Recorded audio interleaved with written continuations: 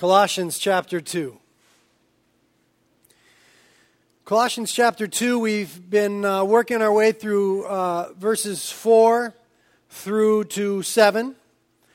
And we got partway through that last week. We'll finish it up today, Lord willing. So let's read 4 through 7 and then we'll pray together. Paul writes, starting in verse 4, and says, I say this in order that no one may delude you with persuasive argument. For even though I am absent in body, nevertheless I am with you in spirit, rejoicing to see your good discipline and the stability of your faith.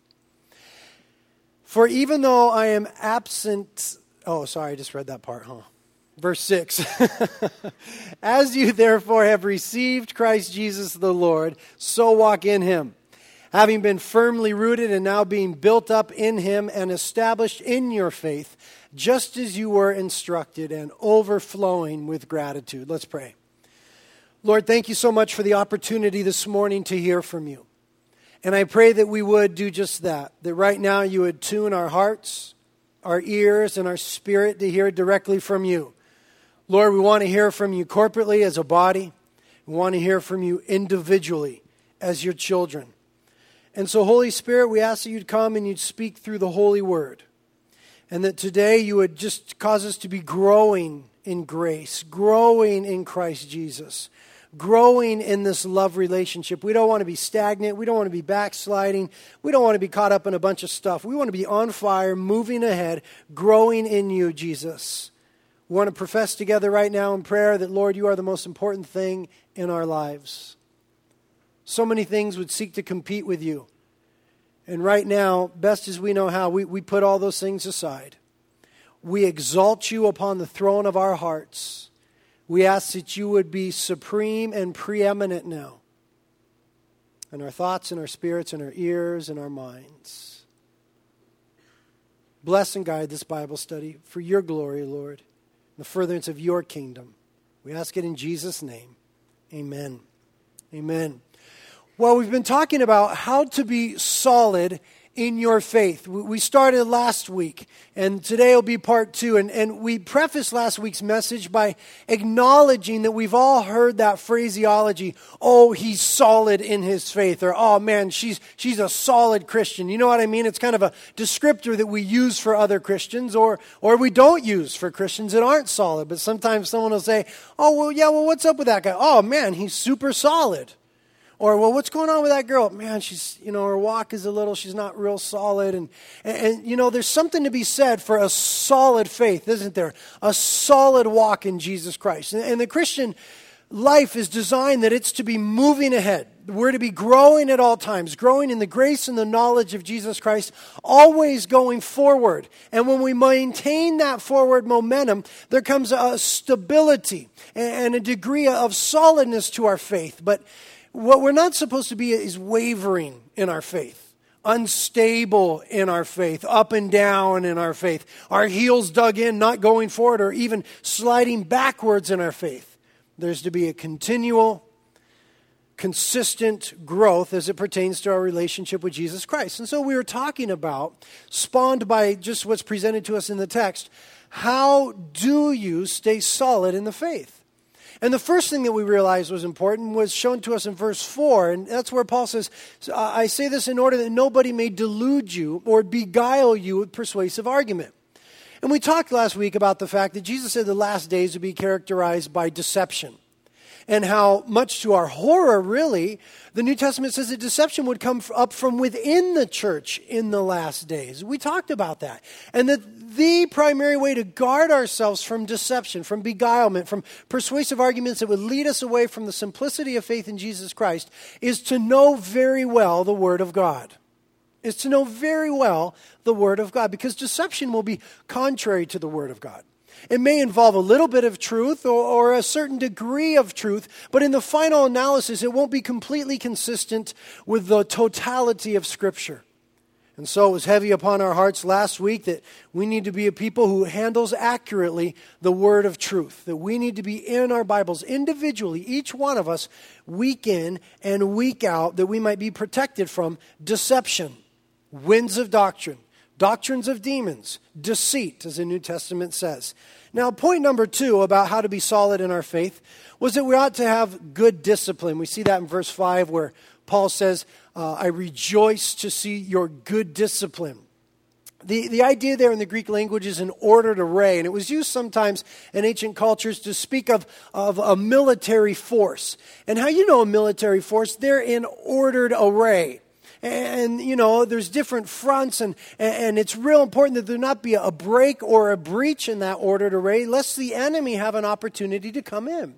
And as a church body, as members one of another, as a community of faith who are connected in Christ, it's important that we have an ordered array, that each one of us is aware that we are needed in the body of Christ, that we're important to the body of Christ, that it's very necessary that we be engaged with the rest of the body of Christ.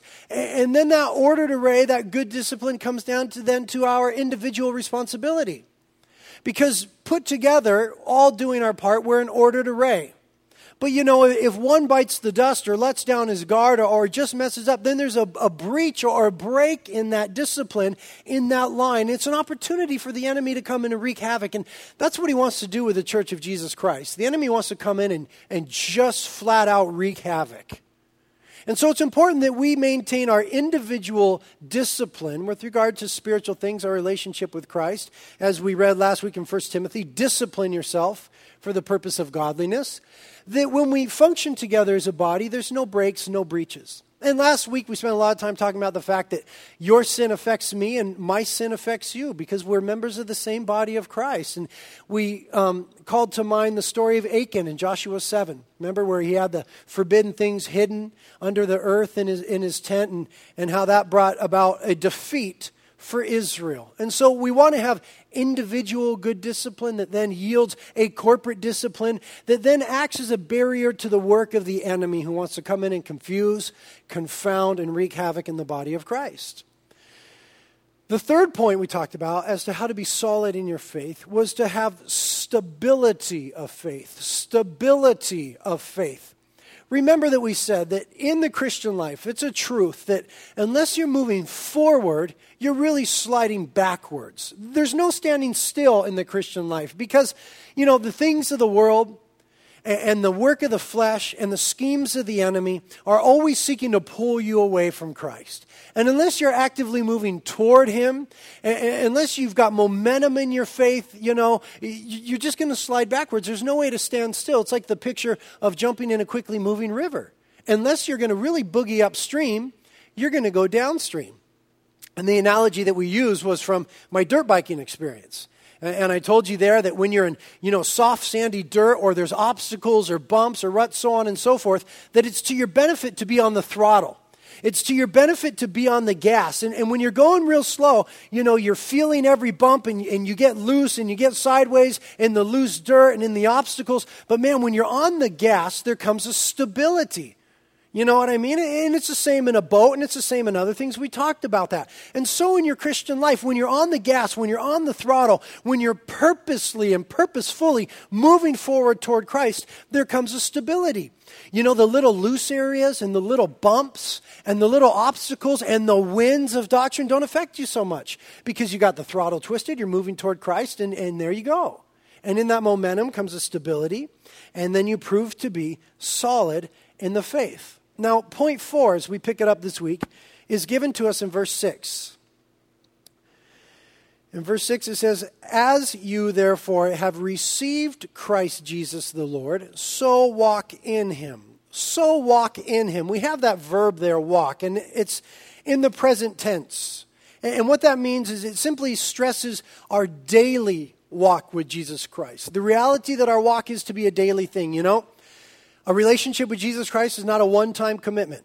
It's not a one-time hookup. It's not just raising your hand or going forward at an altar call or signing your name to a piece of paper. But as we received Him at a definite point in time, then there's to be a continual walk with Him, the present tense, daily spiritual development. And so walk with Him could also be translated, lead your life. So think about it this way. Verse 6 again. "As you therefore have received Christ Jesus the Lord, so lead your life." In the same way that you receive Jesus as Lord, lead your life or walk in him in that way. Now, what happened when you received him? Repentance happened, didn't it? Repentance happened. I mean, you can't receive him unless you repent of your sins. And so to receive Christ Jesus, there came a moment in your life where you repented of your sins, where your will yielded to his, where you said, Lord, I've been wrong. I've sinned. I've blown it. I have done wrong things. I'm a sinner. But I understand now that you're the Savior. Forgive me of my sins. You see, it required repentance, like Peter told the nation of Israel in Acts 3:19. Repent, therefore.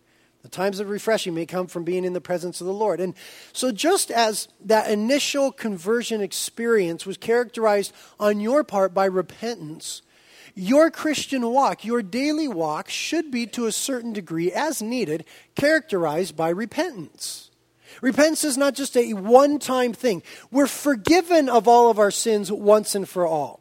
Positionally, we're placed in the kingdom of God and nothing could change that. But practically now, we have, 1 John 1:9 that says, if you confess your sins, he's faithful and just to forgive you your sins and cleanse you of all unrighteousness. Now, determined by the context, 1 John 1:9 is not a salvific passage. That's to say, it doesn't have to do with salvation. It has to do with the Christian life. You're going to sin in your Christian life, aren't you? Is there anybody here that got saved and you never sinned again? Raise your hand. Raise your hand. Don't be shy. Come on, we want to see you. We want to see, okay, nobody. We all get saved, and positionally we're washed white as snow. We become brand new creations. Behold, if any man or woman is in Christ Jesus, they are a brand new creation. The old things have passed away. All things have become brand new. 2 Corinthians 5:17. But we still sin. And what sin does is it brings a hindrance in the communion with the Lord. You know what I mean? It just breaks off that intimacy. It removes us from that place of blessing because we're not walking in his path anymore when we sin. By definition, we've moved off the mark, or we've transgressed. We've crossed the line that we shouldn't cross. And so there is in my life, in your life, a daily need for repentance. Not for salvation, for intimacy, for blessing, to be in the will of the Lord. Repentance means to do an about face. So if you've sinned, you're going off in the wrong direction. If you transgress, you've gone in the opposite direction. So you got to repent. You got to do an about face and come back to the Lord. And so don't be shy in your Christian walk about repentance. It means to change your mind. And you know, it's interesting. Oftentimes I hear Christians pray. They could be going in a wrong direction. And, you know, I minister to young people a lot, so I deal with boy-girl relationships a lot. And all the time, you know, I'll hear a guy or a girl, and they're in a relationship, and everybody but them knows it's not the right one for them. You know what I'm talking about? Everybody. And they pray, well, I really, really like this person. And so they pray, Lord, change my heart. Make me not like this person, and then I'll do the right thing. But you see, that's wrong. That's wrong. You need to change your mind. You need to repent. Don't ask God to change your heart about it. You see, God has designed men and women so that they're attracted to one another. Deal with it. But God has given you wisdom so that you do not move forward in that attraction unless it's the right time with the right person. God is not going to, it's like you're fasting. You're fasting and you're hungry, and so you say, God, remove my hunger. Well, it just kind of defeats the purpose, doesn't it? Doesn't it? You know, God does not remove those natural inclinations that he put in you as a human. He just redeems them. And they're redeemed when you bring them into submission before the Lord. And so there's got to be a degree of continual, not for salvation, for walking with the Lord, repentance in your life. Where when you veer off track, I repent, Lord. When you transgress, Lord, I'm coming back. And when your will comes into contest with the will of God, brother, you've got to lose. When your will is in competition with the will of God, sister, you've got to be the one that surrenders. It's like a marriage. You know, in a marriage, if two people are always butting heads, there's not going to be any harmony. How can two walk together unless they agree, the book of Ecclesiastes says? There's just no harmony when you're doing this. And just as an aside, guess who in the marriage context, according to Scripture, is to surrender his will first? I gave you a hint there by saying his. Husbands, love your wife as Christ loves the church, having given himself up for her. He's to be the first to die in the marriage relationship. But in our relationship with Jesus Christ, if your will is contrary to his, you've got to surrender that will. You understand that concept? And we do that through repentance. So not only are we to walk according to that as we received him, but also the other thing that happened when you received the Lord was grace. Grace happened. Amen? Ephesians chapter 2, verse 8 says we've been saved by grace through faith, and that not of works, so no man could boast. We have been saved by grace through faith and not of works. Now, grace is undeserved favor. It's just blessings that you don't deserve. And I got news for you. You did not deserve to be saved. God did not owe you anything. You know what I mean? When he forgave you your sins, it was an act of grace. It was an act of kindness. It was beyond mercy. It was grace. And so as you receive the Lord in grace, walk in grace. Romans chapter 5 verse 1 says that our standing before the Lord is in grace. That means undeserved favor. That means that as you stand before the Lord in your daily life, he has for you and toward you undeserved favor, undeserved kindness. And it's available to you every day because of your position in Jesus Christ. When you become saved, when you repent of your sins and ask the Lord to save you, you're delivered from the domain of darkness and transferred to the kingdom of the beloved Son. And so now you're identified with Christ Jesus, and when the Father looks at you, he only sees you through the perfect life and the perfect sacrifice of Jesus Christ. And remember, on multiple occasions in the Gospels, God the Father said concerning God the Son, "This is my Son, in whom I am well pleased." And you now, by salvation and baptism, are identified with Christ Jesus, with his death and his resurrection. And so when the Father goes to deal with you, he deals with you according to grace. That is the only way that he deals with you, theologically speaking. Our standing before him is one of grace. And so you need to walk according to grace. You know what that means? That means you don't beat yourself up and you don't let Satan beat you up. Because they both love to do it, don't they? You don't beat yourself up. You don't let Satan beat you up. There's no such thing as a bad Christian. No such thing as a good Christian. There's solid Christians, but there's not good and bad. We're all Christians. We're all sinners saved by grace. And so we got to get over this concept of, well, I performed well today. Or I performed badly today. Or gosh, I've been doing good the last month, or I've done badly this month. God doesn't deal in that sort of phraseology, you understand. You're saved by grace and not of works. Your standing is in grace. You're in Christ Jesus. Your salvation was not taken according to performance, and it is not to be lived out according to performance. We're to walk according to grace. And in God's grace, he provides us power. He provides us resource. He gives us wisdom. He pours blessings into our life. He allows us to draw near to him, and he draws near to us. The Christian life is to be continued on in grace. And you just really got to be careful about work sneaking in. About work sneaking in. Even as we progress in this message, we're going to talk about the fact that the Christian life is evidenced by fruit. There ought to be fruit in your life. But as we get to that part of the message, I don't want you to confuse works and fruit. There ought to be fruit in your life, but fruit is the evidence of faith and grace. It's the outflow of walking in grace. Grace and faith do not come from works. Works flow out of grace and faith. And there's a tremendous difference between the two. And you know, the enemy would love to make that complicated for you. But the Word of God would love to make it simple for you today. You are saved by grace through faith and not of works. And then in Ephesians chapter 2, verse 10, it says, you are God's workmanship created in Christ Jesus for good works, which he prepared beforehand that you should walk in them. You're saved by grace. Your standing is in grace. But in God's grace, He prepared good works for you. He loves you so much He wants to use you. He wants to allow you to labor in His kingdom. He wants to employ you in His work. And He goes ahead in grace and prepares the good works beforehand. And then by grace, He gives you the power to do those works. And then by grace, He leads you to the place where you do walk in them. It's all by grace. It's all from the Lord. And I want you to notice that what it says there is the Lord. Again, reading verse 6, as therefore you have received Christ Jesus the Lord. Christ Jesus the Lord. The idea of that phrase, the Lord, is He's master. He's owner. And He's ruler. Now, we deal with God as a father, of course. But He's also our master. And it's like any other relationship. There's various facets to all sorts of relationships. You know what I mean? My dad, he's my father. Duh, obviously, my dad is my father. But he's also my friend.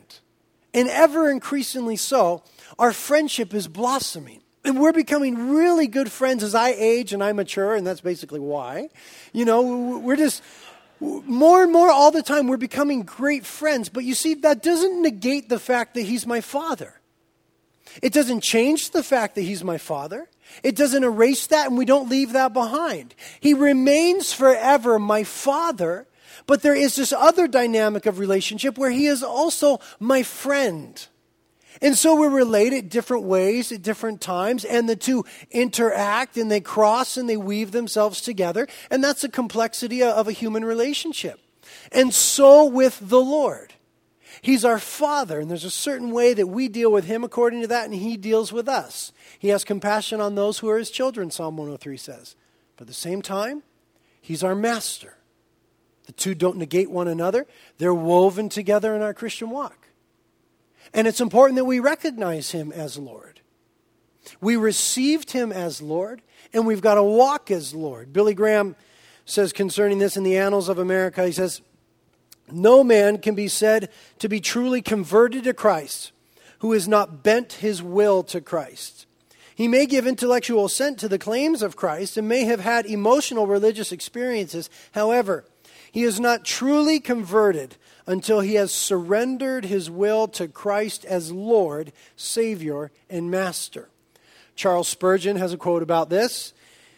He says, it is interesting to notice that the apostles preached the lordship of Christ. The word Savior occurs only twice in the book of Acts. On the other hand, it is amazing to notice the title Lord is mentioned 92 times. Lord Jesus 13 times, and the Lord Jesus Christ 6 times in the same book. The gospel is believe on the Lord Jesus Christ, and thou shalt be saved. The point is, before you were born again, your will was in conflict. It was in contest with the will of God. There had to come a surrendering of your will, where you said, I'm a sinner. I'm wrong. I surrender, I confess, I repent. And so again, as we spoke of a few moments ago, we need to continue on in the Christian life with Jesus being our Lord. You can't rely upon just fire insurance. You know, if that's kind of your mindset, I don't know that you were ever born again. If your mindset is, well, I raised my hand one time and I prayed the prayer and now I'm going to live my life. I don't think you were born again. Because to be born again means that you were given a new nature. And this nature has been made alive to God. This nature hungers after God. This nature responds to God. This nature is led by God. Romans 8:14. Those who are the sons of God are being led by the Spirit of God. And so if there is within you a total lack of desire for the Lord, the things of the Lord, wanting to know Him better, wanting to follow after Him, and all you could point to back in your life is some time where you raised your hand or prayed a prayer, I don't know that you were ever born again.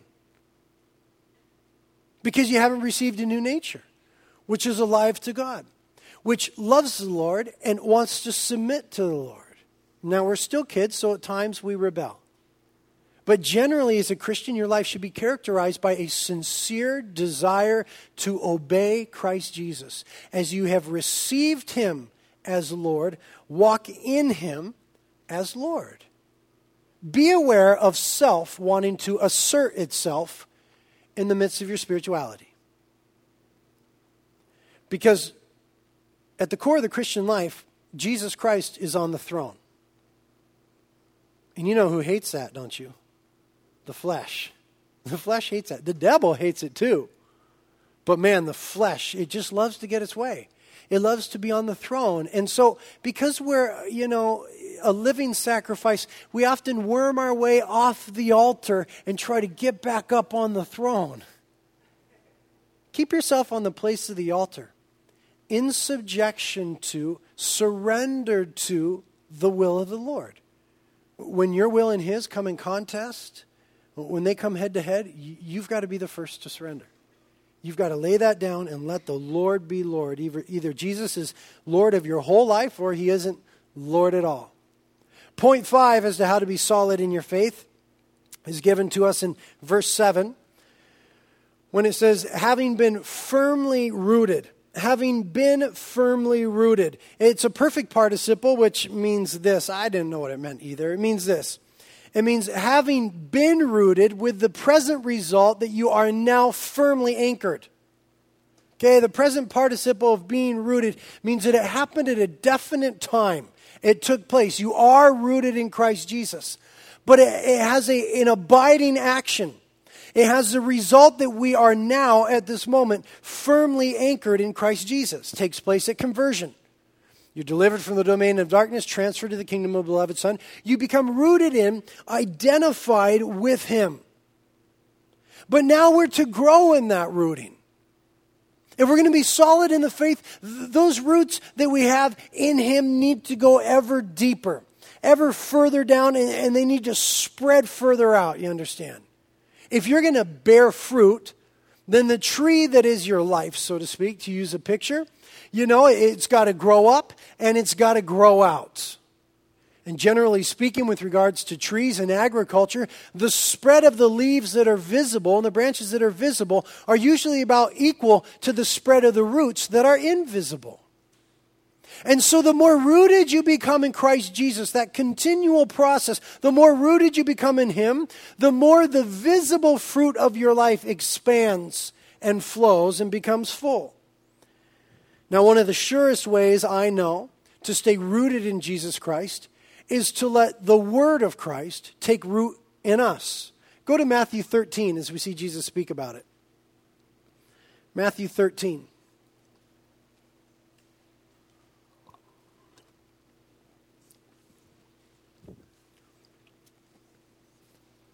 The Bible seems to be fond of agricultural illustrations.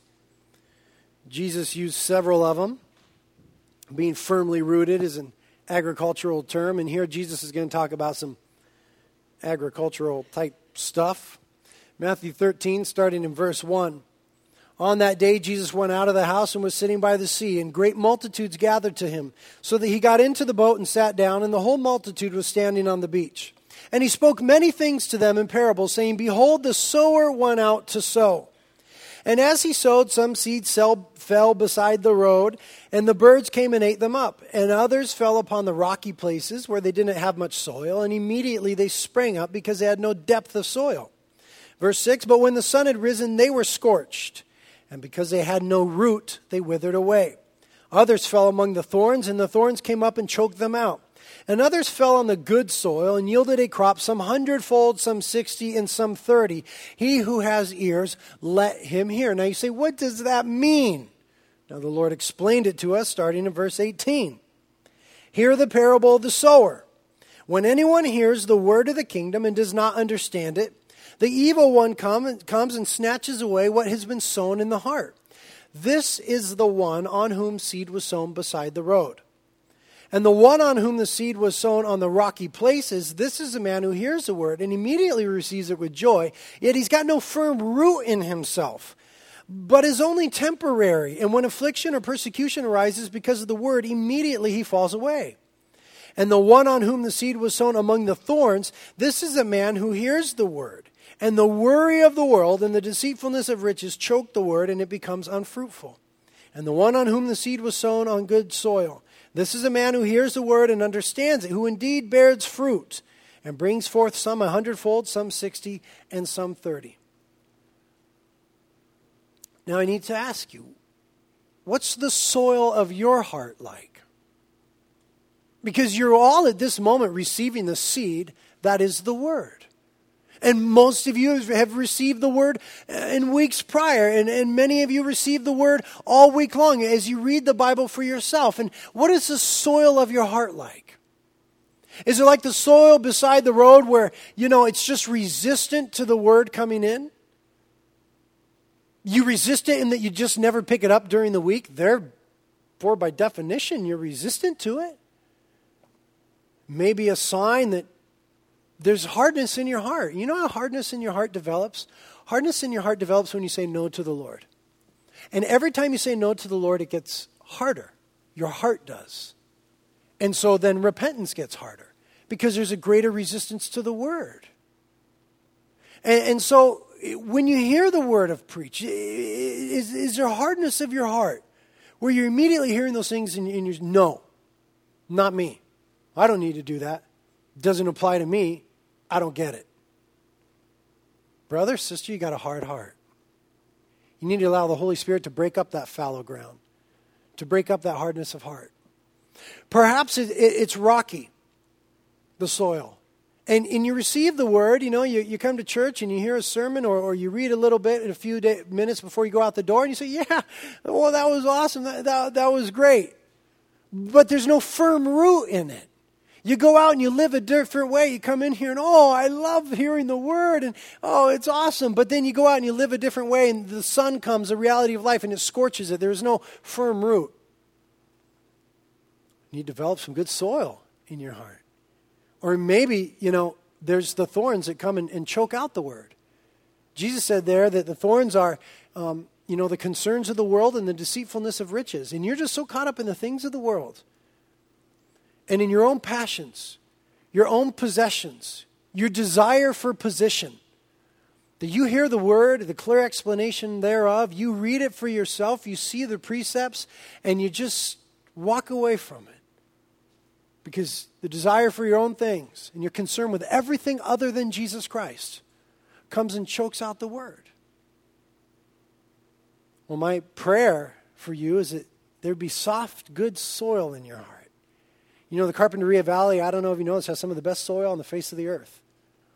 Some of the best soil on the face of the earth. And I was planting olive trees in my backyard this week, and olive trees are my favorite tree in the world. Reminds me of Israel. And I planted a couple olive trees back in the just soft dirt. I love just getting in and just digging around with my fingers. And it's just easy. You could dig in. You get that dirt all underneath it's still there. You get it underneath your fingernails and everything like that. And it's awesome. And you know what? The Holy Spirit ought to have that sort of liberality in your heart. There ought to be this sense of, my heart is soft. And the Holy Spirit is able to come and just dig around in it. And when I open up the Word, the Holy Spirit's just kind of going like this into my heart. And when I hear the Word preached, I am not resisting. I'm not worried and bothered by the things of the world, but my heart is just soft and open before the Lord, saying, Lord, it is my sincere desire to walk with you as Lord, as I received you as Lord. And so come stir up the soil of my heart. Come plant some things there.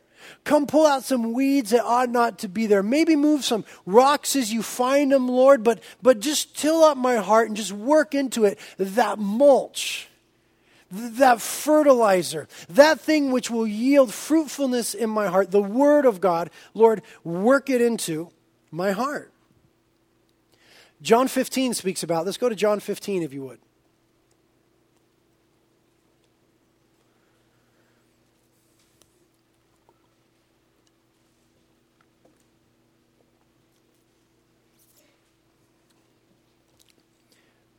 Jesus speaking in John chapter 15, starting in verse 1.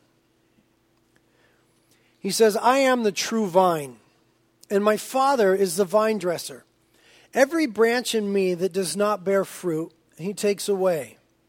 And every branch that bears fruit, he prunes it, that it may bear more fruit. He prunes it, or it could also be translated, he cleanses it. Either way, there's a vine, and it's Christ Jesus. You can consider it like a trunk of a tree. And there's branches. And the Christian is to be the branch that is firmly connected to the vine or to the trunk. And Jesus is saying here that any branch that doesn't bear fruit, it gets taken away. Where does it go? Look in verse 6. If anyone does not abide in me, he's thrown away as a branch and dries up, and they gather them and cast them into the fire, and they are burned. I don't know exactly what that means, but it doesn't sound good. On the other hand, the branch that bears fruit, it says that the vine dresser, the Father, he prunes it. He cares for it. He cleanses it, it could be translated. The other day I was planting those olive trees, and there were some vines that had been growing there over this fence from our neighbor's house and stuff. And as I was moving dirt around, some of the vines that were close to the ground, they got all covered up in dirt. And later on, as I was finishing up, wanting to care for that vine, I pulled those ones that were buried out of the dirt, and I pulled them up and into the sunlight and into the air, and I dusted them off there. And some parts that were going in the wrong direction where I didn't want them to go, I, as a vine dresser, with my wisdom, I cut them there. I pruned them there. But I cleaned off that vine. I brought it into the sun and into the air. And then where it shouldn't be, I cut it. And so the Lord will do with you. He washes you and he cleanses you by the cross and by the word. And then he prunes you. When you start heading in a direction you shouldn't go, the Lord is so merciful to cut it off, to deal with it. He goes on in verse 3. You're already clean because of the word which I spoke to you. Verse 4. Abide in me, and I in you. As the branch cannot bear fruit of itself unless it abides in the vine, so neither can you unless you abide in me. I am the vine, you are the branches. He who abides in me and I in him, he bears much fruit. A promise there. But apart from me, you can do nothing.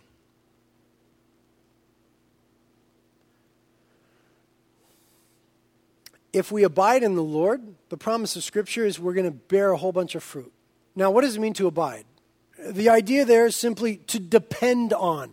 The branch depends on the vine, doesn't it? And without the vine, the branch ain't doing nothing. The branch depends on the vine for nutrients, for water, for support. So to abide in Christ means to depend on Jesus Christ. That's how we're to walk on him. You depended on him for salvation. So depend on him for your daily walk. It means to be in communion with him. The vine or the branch is connected. It's connected to the vine. It means to be in communion, and it means to obey. To abide means to obey. And the promise is when we are connected with Christ, when we're dependent upon him, when we're in communion, when we're being obedient, we will bear much fruit. And that fruit then is not works in the sense of the law or earning us any merit. That fruit is fruit. Now, fruit is the natural byproduct of just a few things being in place.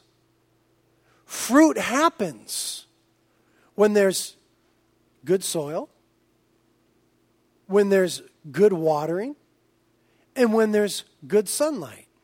Now, you are to watch over the soil of your heart, and we're to watch over one another's hearts, according to Hebrews chapter 3. We're to watch over our own and our other hearts to see that there's good soil. The Word and the Holy Spirit water that. And when you get yourself in the sunlight, the S-O-N, when you get connected to the vine, the natural outflow of that is fruit. The branch doesn't do anything but display the fruit. The vine did the work. The vine grew up, the vine drew forth the water and the nutrients, and the vine supports the branch. And the branch then just displays that fruit, which really came from the vine. You keep yourself connected with Jesus Christ, you will display much fruit, but it really came from him. It's by grace. It's according to his work and his power and his supply, but we've got to stay connected to him. And the best way to do that is made very clear for us in verse 7. If you abide in me and my words abide in you, ask whatever you wish and it shall be done for you. By this is my Father glorified, that you bear much fruit and so prove to be my disciples. Notice what he said? If my word abides in you. And so we've been talking about being firmly rooted. The best way that I know to stay rooted and to grow in depth of root in Jesus Christ is to let the word be rooted in your heart. How can a young man keep his way pure, the psalmist asks in Psalm 119? By hiding the word of God in his heart, by every word of God. You got to hide the word of God in your heart. Colossians tells us that the word of Christ should dwell richly in our minds. That we should feast upon the word. The word should be for us in our private lives a banqueting table where we come and we receive sustenance, nourishment. But I'll tell you what, if the word doesn't take root in you, you will be very shallow in your rooting in Jesus Christ. Remember, Christians grow word by word. Peter said in one of his epistles, long for the pure milk of the word and thereby grow according to it. We grow according to the word of God as we're nourished on it. If you're not in it, you're not going to grow. And you know what you become then? You know what you become? Tumbleweed. Tumbleweed. I went dirt biking not too long ago, out in the desert, and I saw a whole bunch of tumbleweeds. You know, tumbleweeds are curious. They're just kind of blowing around in the wind. No purpose, no anchor, just blowing in the wind. Why is that? Well, it's an agricultural gig. They have a singular root structure that's very shallow. And so when it gets too hot, that root is easily scorched. It begins to dry up, and so the plant dries up. And when the wind comes, it just blows away. Now I'm telling you, as the Bible has told you, that in these last days, there will be winds of doctrine that seek to blow into the church and lead people astray. There will be difficult times that come. And when the sun comes to scorch and the wind comes to blow, if you are not firmly, deeply rooted in Jesus Christ, you will be uprooted and blown in the wind, no direction, blown off course by winds of doctrine and doctrines of demons. I'm warning you, church, according to the New Testament, to let the word be deeply rooted in you, that then your roots in Christ might spread out. And then the fruit of that would be evident. Point number 6, if you go back to Colossians.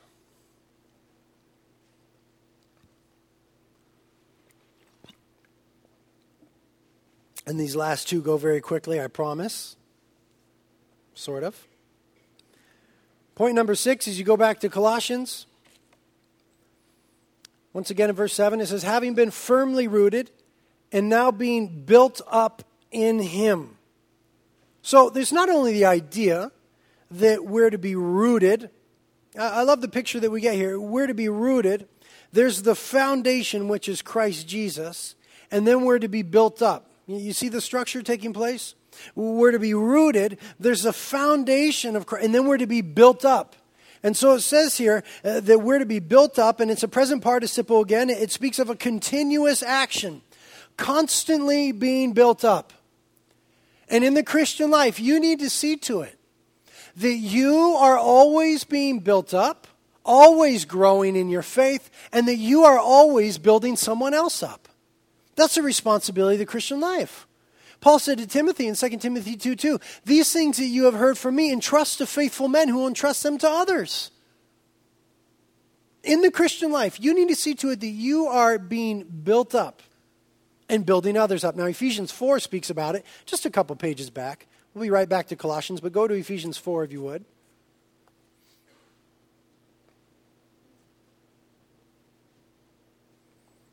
Ephesians chapter 4, starting in verse 11.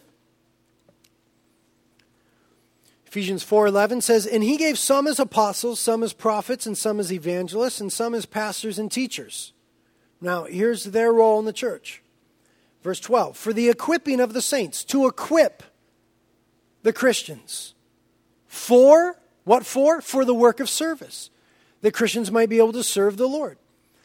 Why? To the building up of the body of Christ.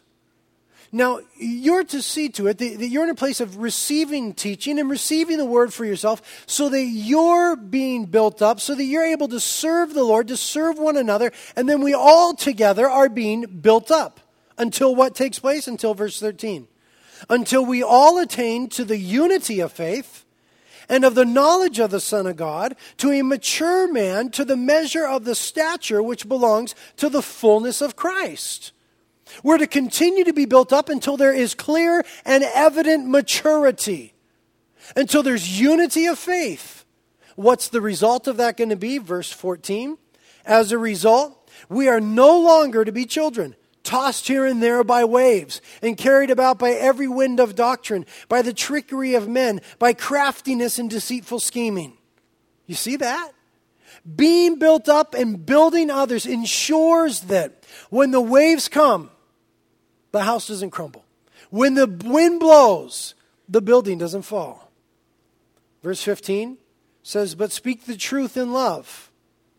We are to grow up in all aspects into Him, who is the head, even Christ, from whom the whole body, being fitted and held together by that which every joint supplies, according to the proper working of each individual part, causes the growth of the body for the building up of itself in love. You are to be being built up, and you are to be building up others through the gifts that the Lord has given you. And it's a process and it's a journey to discover what your gifts are and exactly what your role is in the body of Christ. And it's okay if you're a new Christian and you don't really understand those things right now. That's okay. That's part of the journey, is you learn spiritual gifts that God has given you and how you fit into the body and what you have to offer and how you can serve other people. And where the Lord has given you inclinations and provision for that. That's okay. If you're a new Christian, you haven't discovered that. If you've been a Christian for any time and you don't know that, shame on you. You play a role in the body. And if you're not playing your role, then the growth process is stunted in the body. And my growth and your growth is hindered because somebody in the body has refused to play their role. They're not exercising their gifts in whatever context may be provided. They're not being built up and building up others. And there's a stunting that happens to the body. In church, we don't want that. Don't you want to grow in Christ Jesus? It's just the worst thing to be stagnant. And to keep from becoming stagnant, you need an inflow and an outflow. An inflow and an outflow. When you go to Israel with us, and I'm sure that all of you will go sometime. When you go to Israel with us, we will start the tour up near the Sea of Galilee. And you'll see that it is very alive, that it is beautiful, it is wonderful, it's glorious. There's all sorts of fish in it, and it's vibrant, it's great. That is because the Jordan River flows into it, and then the Jordan River flows out of it. There's an inflow, and there's an outflow, and so it stays alive. Later in the tour, we'll drive down south to the Negev, the southern region, the desert there, and we will see the Dead Sea. Now, the Dead Sea is dead. Nothing lives in it. It's impossible for anything to live in it. Why is it dead? Because the Jordan River flows into it, but being the lowest spot on the face of the earth, it's physically impossible for it to flow out of it, and so it just stagnates. It dies because there's no outflow. Fresh water is always flowing in, but even when it flows in, it only ends up in death. And if you are the kind of Christian that only takes and takes and takes, and you sit in the pew week after week after week, and you hear the teaching of the Word of God, and you listen to the radio and you hear the Word, and the resources of the books, and you take in, and you're never pouring out, I'm telling you, you're the Dead Sea. We could keep on pouring in until Christ comes. And all you will do is increase in size, but be utterly void of fruit and life. There must be an outflow. Yes, be built up, but then seek to build up others. That is a Christian life, and anything different than that is not the right Christian life. Point number 7, as you flip your finger back to Colossians, says that we're to be established. Establish, again, a present participle, emphasizing continuous action. We are to be established in our faith, it says. When it says faith there, it refers to the body of doctrinal truth. You are to be established in the truth of the Word of God. And there we see it once again. We heard it last week in part 1. We've heard it today about abiding in Christ by His word abiding in us. And here we hear it again, that to be established in the faith, it has to do with laying hold of doctrinal truth. And I'm just going to tell you that you could hear as many sermons as you want to, but until you pick up the Bible for yourself, you'll never grow in the way that God intends. You'll never become established in your faith. You'll be a spoon-fed Christian. You'll be a spoon-fed Christian. You'll be like my little Daisy. You know, she's 2 years old, just turned 2 on Friday. And you know, she's at the place where she really can eat on her own, but she loves Papa to feed her. And so there she is eating on her own. Then she sees me and goes, oh, Daddy, foon. That's how she says spoon. Foon. And what she means is, pick up the spoon, Daddy, put some food in it and put it to my mouth for me. Now I do it because I'm just Twitter-pated with this chick. I'm just nuts about her. She's 30 years old. She asked me to do it. I'll do it for her. But in reality, she's got to be weaned off that, doesn't she?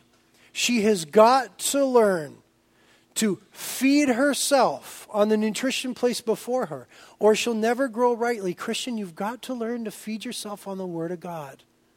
You must learn to feast upon and nourish yourself on the Word of God, or you will never grow as the Lord intended. And these times are just too important. It's just too vital. The Lord is too near for you to be stunted in growth, playing games in your Christianity. And the last point is the last phrase where he simply says there, and overflowing with gratitude. The last point of how to be solid in your faith is just overflow with gratitude. Overflow, doesn't it bring to mind a river going over its banks? And just the richness that speaks of. Let your life overflow with gratitude. Beware of grumbling and complaining, which is a sin against God. Beware of the Eve complex, where Satan seeks to get your eyes off of all the blessings you have and to get your eyes on the one thing that you don't have. Be very aware of that. When you feel yourself getting off track, just start to praise the Lord. It's very biblical. Just start to let your mind dwell on that which is true and lovely and excellent and worthy of praise and of good repute, as spoken of in the book of Philippians chapter 4. Just begin to give thanks to the Lord. It gets you on track, because here's what it does. It says in the Psalms that the Lord is enthroned upon the praises of Yisrael. He's enthroned upon the praises of His people. When you overflow with gratitude and praise the Lord, it puts Him on the throne of your life. And it gets you out of that spot. It gets Him on the throne. It gets you off the throne. And thereby brings a stability, a solidity in your faith that is required to walk in these last days. Amen? Amen. Lord, thank you for your word this morning. I ask that you would stir up in each of our hearts an incredible hunger for you now. Just a hunger, Lord. Lord, we'd like to corporately, even in this moment, just confess of our tendencies to be wayward. Want to confess that we're worried and bothered and distracted by so many things, but just one thing is necessary: you and being with you. Lord, would you now, as we begin to worship, just make our faith very simple. It's about you, the grace given us, your love and your provision and your blessings. Lord, make that abundantly clear. And where we lack hunger, Lord, stir up a hunger in our hearts. Where there's a hardness of heart, break up that fallow ground for us. Where we've gone astray, prune us, Lord. Where we've gotten dirty, pull us out of the dirt and wash us. Where we've got a bad attitude, teach us to praise. We want to be solid in our faith. We want to be firmly rooted, built up, and established in you, because, Jesus, you are all that matters.